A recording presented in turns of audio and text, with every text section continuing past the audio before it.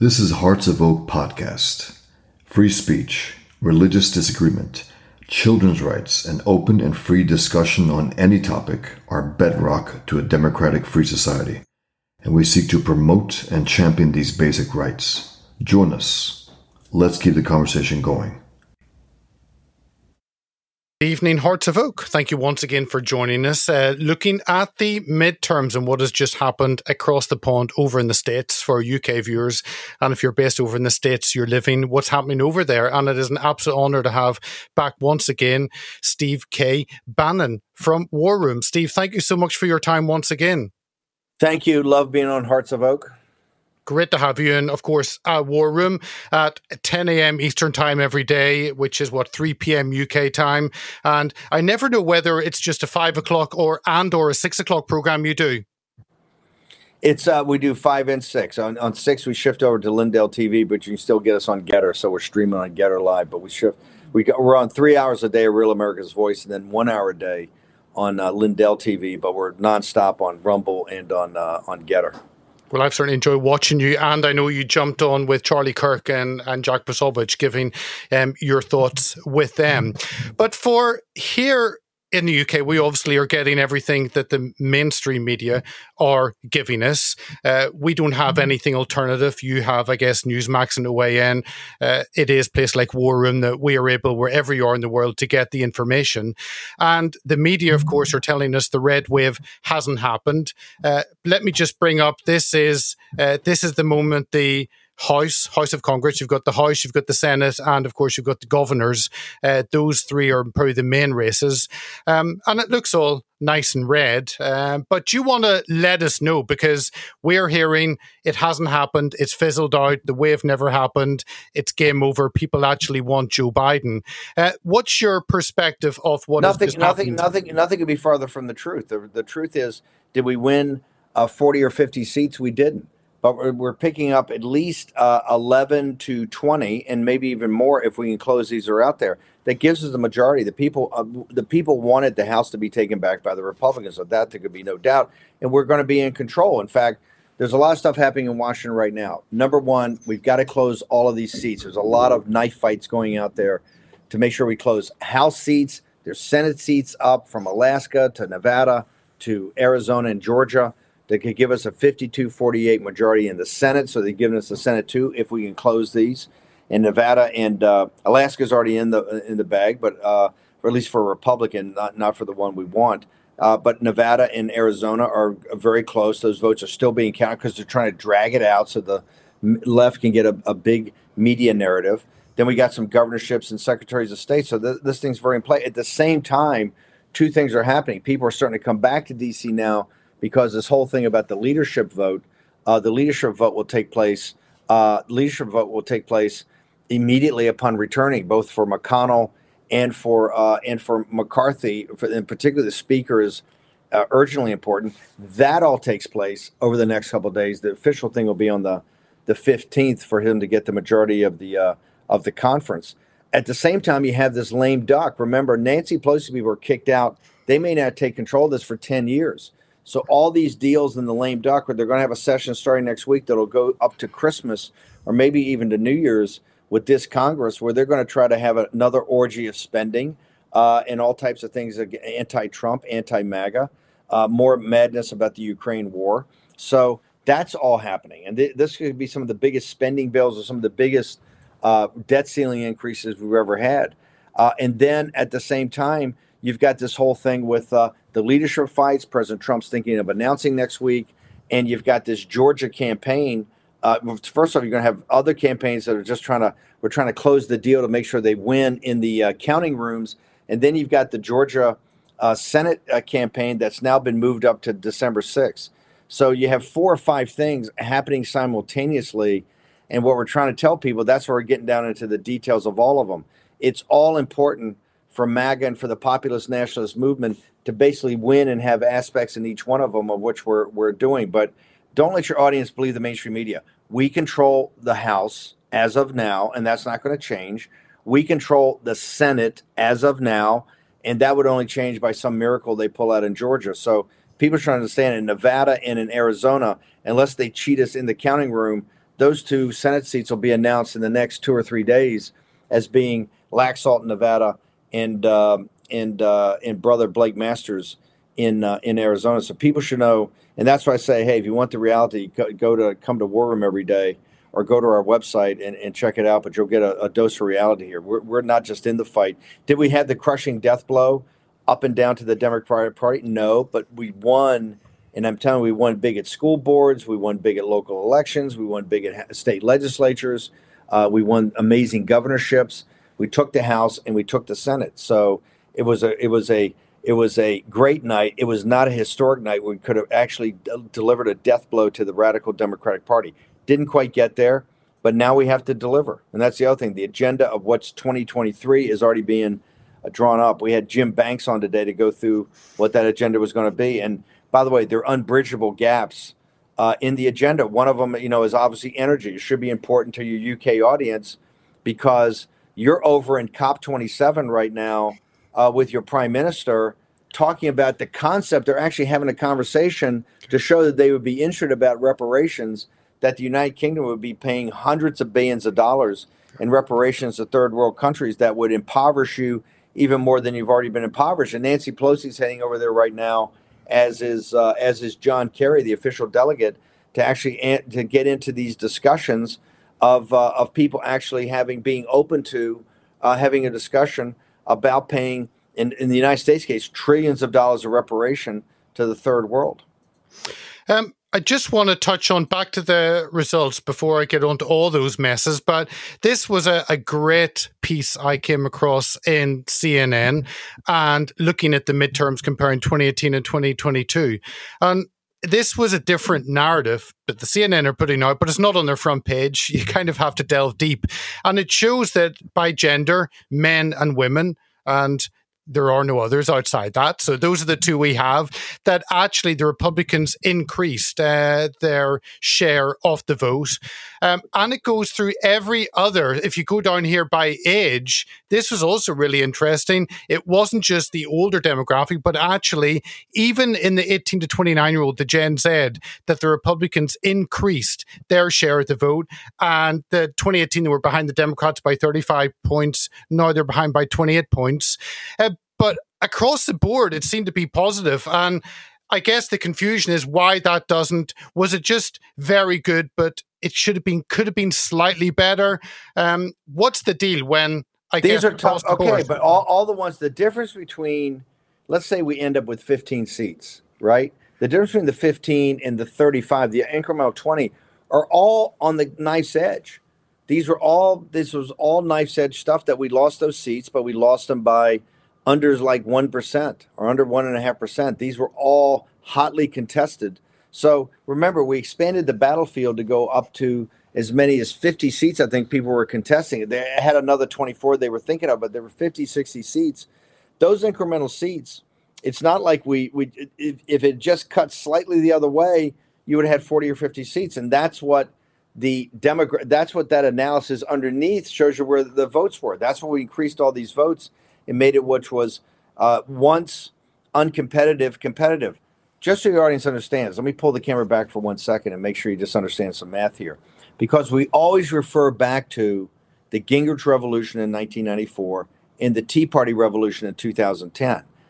Just your audience has to understand, they came off bases of 173, basically 173, 174 members of Congress at the time, in the Gingrich Revolution, in the House, and in the Tea Party. So those times when you look at these 40 and 50 seat pickups, right, that was off 174, really just got you into the 210s, the 220s. Today, we started off the election on the morning of Tuesday. We had 212 seats. We picked up 15 seats in Trump's defeat, right, in the big steal in 2020. This is one of the reasons we know Trump didn't lose. It is virtually mathematically impossible to pick up, because they thought they were going to pick up 4 or 5 seats in 2020. We picked up 15 seats. Okay, so we started off a base of 212, which is what, 37 more than they had in 70. So we already had 37 seat increase that had been built up over time. That's when you look at these numbers, we could have gotten to an historic, I think it was 252.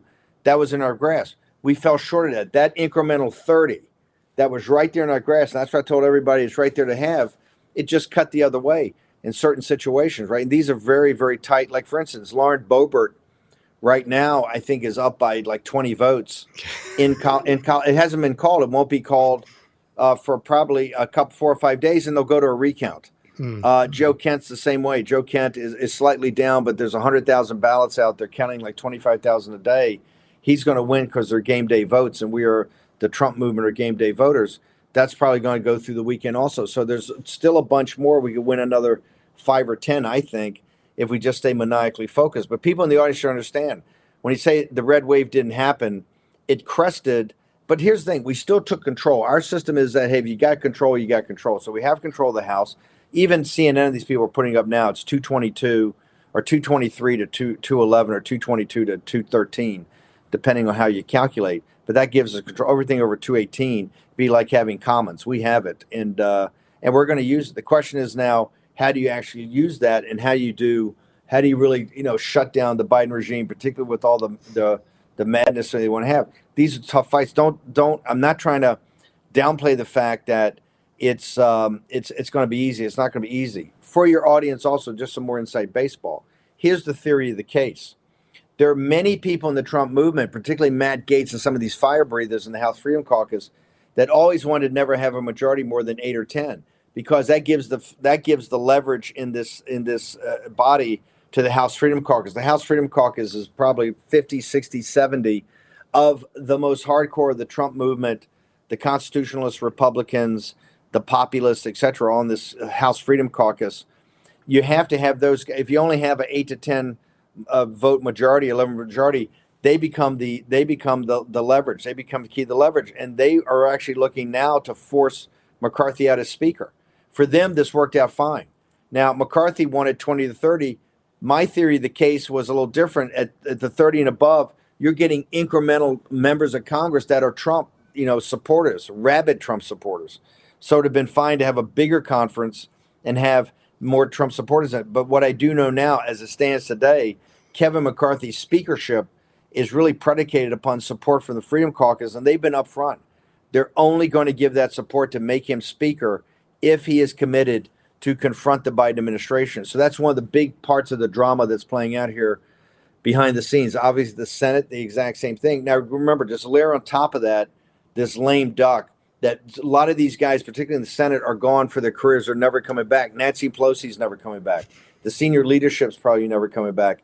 They want to cut every deal they have to cut prior to Christmas to make sure they get payoffs for their donors, payoffs for their corporate sponsors, for the lobbyist buddies they have, paydays for themselves. So this is going to be an orgy of deal cutting and spending like has never been seen before. That you have to stand the breach and try to stop that. On top of it, come all the massive issues that come with you on January 3rd, which is 10 weeks away. So people should understand there are 5 or 6 big currents going on here simultaneously while we're still grappling. And that doesn't even layer upon the performative drama of the DeSantis versus Trump, civil war, which is obviously quite real and quite obvious. But my point is that if you don't get the important subterranean stuff right now, that performance art's not gonna matter. Tell us about the Republicans have got in, because it's irrelevant if you get a majority if those in place are not good candidates. And where is the line between those who want to look after the Republican Party and keep it going, the establishment figures, and actually America first? Is there a clash, and who wins in that? And does that mean it's not a united party? I think a big bellwether of this. You remember House of Cards was the drama of Kevin Spacey. Yeah. It was called here. It was predicated upon a British UK. Yeah, UK series, quite popular. I tell everybody to go back and harken back to that. In their role there, at least in the U.S. version, Kevin Spacey played the whip, the guy who's got to make sure the votes are there for any, and he's totally ruthless and unscrupulous and amoral. Jim Banks, we had him on the show today, is a pretty tough guy from Indiana, is running for the whip. He's pure America first. He had our back on a lot of stuff in the White House. It'll be I think the picking of the whip will be quite emblematic of how tough this is going to be. The guy that ran the campaigns for all this, Tom Emmers from Minnesota, is not quite as America First or Trumpian, and he's also running for whip. The selection of the whip, I think, will be a big indicator. If the more establishment figures pick Emmer, then you're going to have less confrontation. That means the grassroots is going to man the barricades again. The one thing about our audience, and look, a lot of people get tired and say, hey, I can't just take anymore. I got to take a rest. That's fine. But the core of our audience is so hardcore. They're fighting this every day. And we understand we have big battles now in these leadership fights. Also, the McCarthy leadership fight. People should not downplay that he's in real trouble. And one of the reasons he's in real trouble, he didn't deliver the size of the victory that people anticipated and raised money for and were anticipating. And it's just not about managing expectations. The reality is, given a smaller majority, he has now 70 of that 200, and let's say 25, 75 are somehow members of or cohorts of or have allegiance to what we call the House Freedom Caucus, which is probably the most Trumpian element in that. And that means for him to be declared speaker, he needs those votes. He needs basically virtually almost all those votes.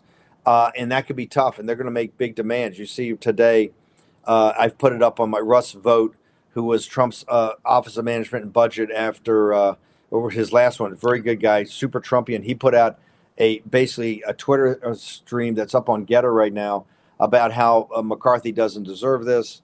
He can't deliver. So you have active political, metaphorical knife fights going on in counting rooms throughout the country to secure these votes. And you have them back here in our capital as people come back about these leadership fights.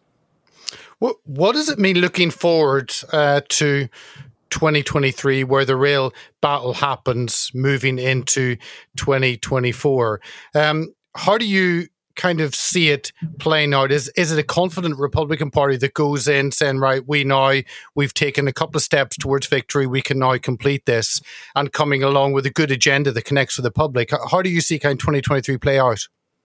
Well, first off, I think 2023, both in Europe, the United Kingdom, and the United States is going to be a economic and financial firestorm. Yeah.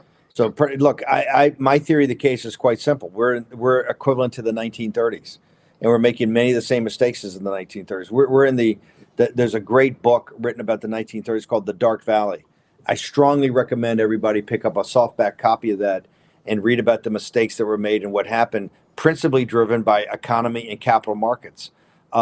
This is what I see happening. I think 2023, if you think we've gone through challenging times or fascinating times or times of intense politics, you ain't seen nothing yet. I keep telling people, everything that's happened beforehand has all been extraordinarily easy. The tough stuff's about to happen. And number one is that you just can't continue on the fake money machine. You just can't continue to print money.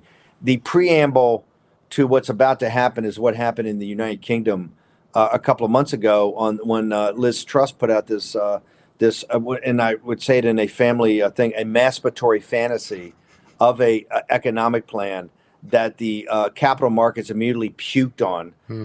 And look, I'm all for tax cuts and growth, but I'm also for being an adult and being in the real world. And her thing was a fantasy because you have to come to grips with the fact that we've allowed the administrative state, particularly in the United Kingdom and the United States, to grow to a beast that was never envisioned by at least our founders and framers or our people, and I think a large extent to the people in England that don't realize how big this thing's gotten. But not just that, it has to be fed, it has to be financed. We've gotten off doing that from the financial crisis of 2008 by just having the Bank of England in the United States print money, right? And we've had a very easy time of just doing that. Those days are ending, and they're ending rapidly. And one of the reasons you have this economic turbulence is that the days of easy money are over. Mm-hmm. When the real world implications of that start to set in on people, it's going to be quite catastrophic. And for the simple fact that you're going to see the collapse of the bond market, which you already basically have. You're going to see the collapse of pension funds. You're going to see the collapse of the real estate market. And this is all going to, one thing, domino is going to lead to the next. So 2023, you can't look at the people just, and I remember you were a great example of someone that looks at something through, and it's not bad to look at things through a political prism. Yeah. You can't look at political prism unless you understand that the great movable forces of that are economics, capital markets, and demographics. Okay, those three big, huge, and technology. those have massive forces underneath that lead to political decisions on the top. And obviously the political decisions affect that, but you can't do one without the other. 2023 is going to be one of the most fascinating, turbulent, awful years in modern world history. So just strap in. And so I keep telling people that in 2024 and the horse race around the same time, I said, stop it. It's childish. It's immature.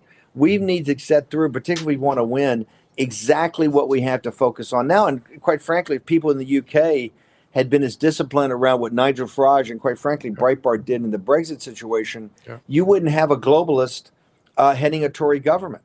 And the Tories wouldn't be as terrible as they are. Because to me, they're kind of unanchored in reality. They just kind of drift around. You know, they have never confronted this situation with the COP27. In fact, you have a Tory prime minister, I think, is going down there. What those people talk about there is insanity. It's never been confronted by hard science and hard reality. It's going to lead to a bitter, cold winter in the United Kingdom and the rest of Europe. But not just that, they're going next level. They're talking about actually you guys shoveling hundreds of billions of dollars, the United States shoveling trillions of dollars in what they refer to as reparations to third world dictators. And they're actually engaging in these conversations. So no, 2023 or 2024, I tell people, don't worry about 2024. It does not exist. What exists is what's in front of you. Now, you have to be strategic about it. And one of those things is we have to get our hands around the beast that is the administrative state here, and particularly its unyielding appetite for money. And that means a confrontation on the debt ceiling here and about the Federal Reserve. I am adamantly, and I'm working nonstop behind the scenes to make sure there's any change to our debt ceiling, which is the only piece of real leverage that the deplorables have. Yeah. If we don't raise the debt ceiling, it has to come somehow tied to the control of the Federal Reserve. I think this is going to get to be a huge issue in the United Kingdom in the next year or two. I think the United Kingdom, you're going to start asking questions about the Bank of England. How's the Bank of England just totally independent? And who actually makes decisions over there? And why have they been making decisions? Because when you do the analysis, you're going to understand, you in the UK, particularly the middle class and working class, you've been impoverished. In 2023, you're going to wake up to the fact that, hey, I'm impoverished. I've worked my entire life. I don't have a pension fund. Because remember, the whole crisis that took place in the United Kingdom a couple of months ago was about all of your pension funds. All of them were about to go to zero. Okay? Why did they have to have this emergency fusion of money? Because they realized the pension fund managers, in order to juice the returns, given the actuarial tables, right, to be able to make sure you guys have pensions that actually last the 70, 80, 90 years that you live now, have had to go to these funky derivative securities, of which we have hundreds of trillions of dollars, just like in 2008. All these derivatives have hundreds of trillions of dollars. Why? Because the elites of the world took interest rates to zero over the last 12 or 14 years, where they made a fortune, you made nothing, and now you're finding out your pension fund, which you thought was safe, it's my anchor to windward, is actually so leveraged up with these funky derivatives that they don't even totally understand, that the bottom could fall out when Liz Truss comes out with her Chancellor of the Exchequer with basically insanity and all this happy talk about we're going to have growth and we're about growth. And, oh, did I tell you, let's have some massive tax cuts because we're about growth. When you can't pay for what you've already committed to, your pension fund's going to go to zero. And once your pension funds go to zero, you're going to be mad enough to get in the streets and say, hey, we need a revolution. And first off, like, who is the Bank of England and who actually are these guys? 2023, I think in England, in the United States, people are going to ask us some pretty basic questions like, how does the system actually work, right? Why do I work my ass off? Why do I put my shoulder to the wheel every day? And why am I getting poorer and poorer with out of control inflation every day that I work hard? And oh, by the way, the little bit of nest egg I got in my house is now dropping 30%.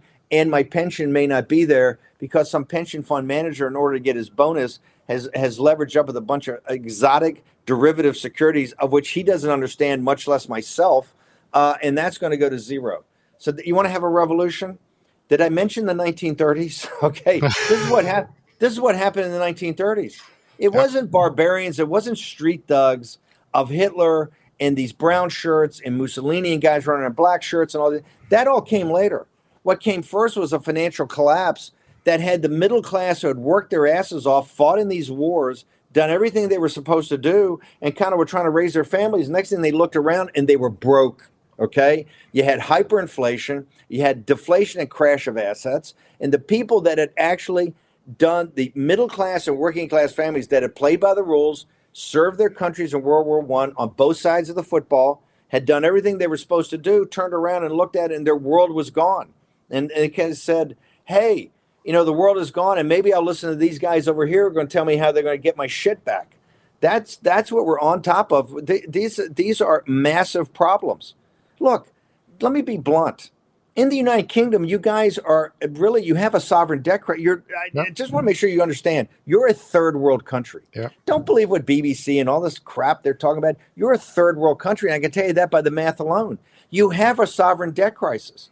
If you didn't have the Bank of England stepping in there and bailing it out, which, by the way, it's just all obligations on you. It's actually your money, right? They're just obligating your children and grandchildren to bail out the pension funds today, because you have a political class of the Tories that have no earthly idea. They might have gone to Oxford and majored in politics and philosophy and all this great stuff, but they somehow miss mathematics and in arithmetic. You guys are failing, but you're a third world country. You just are. And you have a sovereign debt crisis.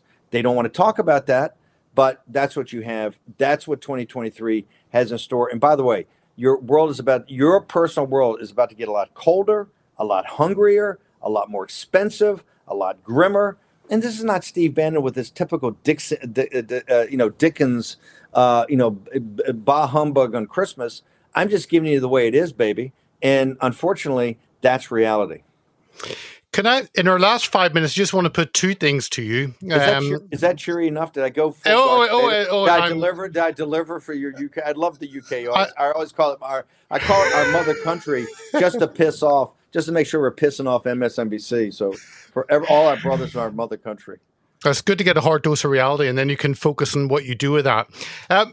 Just two little things. One is, it seems that Democrats have made a cottage industry of voting early, not necessarily voting often, but getting the mail-ins done. When it comes to election day, they're already ahead. And the second thing is on the... But hang on. Let's stay on this, because this is very important. I have up on Getter, and I'll make sure you get Sundance over at Conservative Treehouse. And I strongly recommend everybody in your audience read this. He's got a brilliant piece of the difference between ballots and votes. The Democratic Party has set up an incredibly sophisticated system, and I think labor is going the same way, to basically have a ballot generating machine that's tied into social media, TikTok, these young people. And it's not even about issues. It's not about rallies. It has nothing to do with what we would normally consider politics, right? It is Instagram, it is TikTok, it's all this with this. And they have a ballot generating machine, and they're not interested in signature verification or dates or anything like that. And that's why you're seeing in Pennsylvania, Michigan, and even in Arizona, what we're up against. Was Trump's running around having these great rallies and people are going and knocking on doors. There's got to be a complete rethink. We have to go in and disaggregate their system, see if it's legal or not. And one, figure out how to shut it down. Number two, figure out how to copy it, at least into the legal way. And I think that's getting back to I hate to say this, I think the French may be the example here. It hurts me to say that France, as much as I love France and I've lived in Paris and I was partner over at SocGen, as much as it hurts me to say that we have to take the French as an example, I think we have to take the French example. 1 day voting, all paper ballots, counted up that night, results delivered by midnight. Yeah, I don't know why you guys can't do a normal election, but that's a whole other topic. Just finally, Steve, just want to ask you about the Gen Z vote, because there were two figures I came across. In Wisconsin, youth voter turnout was up 360% from the last midterm in 2018. And in Pennsylvania, 74,000 young Democrats voted early this year compared to 17,000 in 2018. It seems though that generation does want to be engaged, but whenever you get your student debt cancelled, hey, that's economics for you. So how do the Republicans connect with, I guess, the issues which that generation sees important, and instead of waiting for them just to grow up and then become conservatives? So first off, remember, overall, I think in Gen Z, we haven't done that badly, but when we look at specific cases, look, that's the University of Wisconsin. It's the University of Penn. These university towns are festering as Cambridge and Oxford have become. They've gone from fabulous institutions of learning tied to the church to festering sores of the most radical woke nature of our culture, and they are breeding grounds of this of these available votes to be bought off. Remember, they're taking $1 trillion. Everybody in the UK understand what the scam is going. They're taking $1 trillion of student debt, really paid to all these deadbeats who are all these social justice warriors that can't possibly have a real job that can pay it off. They're transferring $1 trillion to working class people and to the middle class, of which the Republicans did a terrible job of explaining. That payoff is what you saw in Pennsylvania and in Wisconsin, and it delivered. Although we won the Senate, we kept the Senate seat and a couple of great House seats in Wisconsin. We lost the governorship there because of this specific thing. And I think we lost both the Senate and the governorship in Pennsylvania because of this. It's a huge deal. That's what we got to read. That's part of the ballot generating machine. The way we get there is, let me go back to what I said about 2023. People under 35 years old in our country are nothing more than Russian serfs. Okay, they are better fed. They're in better shape. They have more access to information than any generation in world history. But they don't own anything, and they're not going to own anything. And the reason is because the way the financial system is structured, they just give them a little credit card and a little bit of debt, and they're like a hamster on the wheel. They're just going to pay off that debt. This is the reason, the single biggest demographic problem we have in America, which many other advanced civilizations have, but ours is a big problem. It's called family formation. Later and later, people are getting married here and having fewer children. Why is that? Because women are rational human beings. I know people, they're rational, and they say, hey, I'm not so sure that guy can actually have a job that can actually provide for me and a family. And so that's why these things get moved out. Once the younger generation understands it's the structure of the system, and the system is not the second law of thermodynamics. This is not a natural property of life on Earth. This is because it's the way the system works for the wealthy and the super wealthy. In our country today, we fought a revolution against the government that your audience lives under, the British government, right? Really, the beginning of the peak of the empire, we fought a revolution to get away from that. Why? And some of the smartest guys in world history did it because we didn't want to be tied to a landed aristocracy and a merchant oligarchy that would control our deal in this wilderness, this primordial wilderness. We wanted to do our own deal. Okay, that's what it came down to. And the reason is we didn't want to just be serfs. We just don't want to be indentured servants, which we would have been. We fought a revolution for that. If they came back today, in America today, 0.5% of the citizens, 0.5, control more assets than the bottom 90%. Okay, that's not the poor or the working poor, the bottom 90%. We have a concentration of wealth and power in this country that the revolutionary generation, if they came back, they'd spit on the floor. They go, why did we fight a revolution when you morons have basically accommodated? And by the way, this is the problem with the Republican Party. This is the fight the populist nationalists have every day, is that they are the controlled opposition. We've won more elections than since Nixon at every level. And yet we have a country that is an oligarchy. How did that happen? And how it happened is that the controlled opposition went along with it because they're making money off it. Remember, 0.5, by the way, it's not that much better in the United Kingdom, but 0.5% of our nation, of America, control more assets than 90%.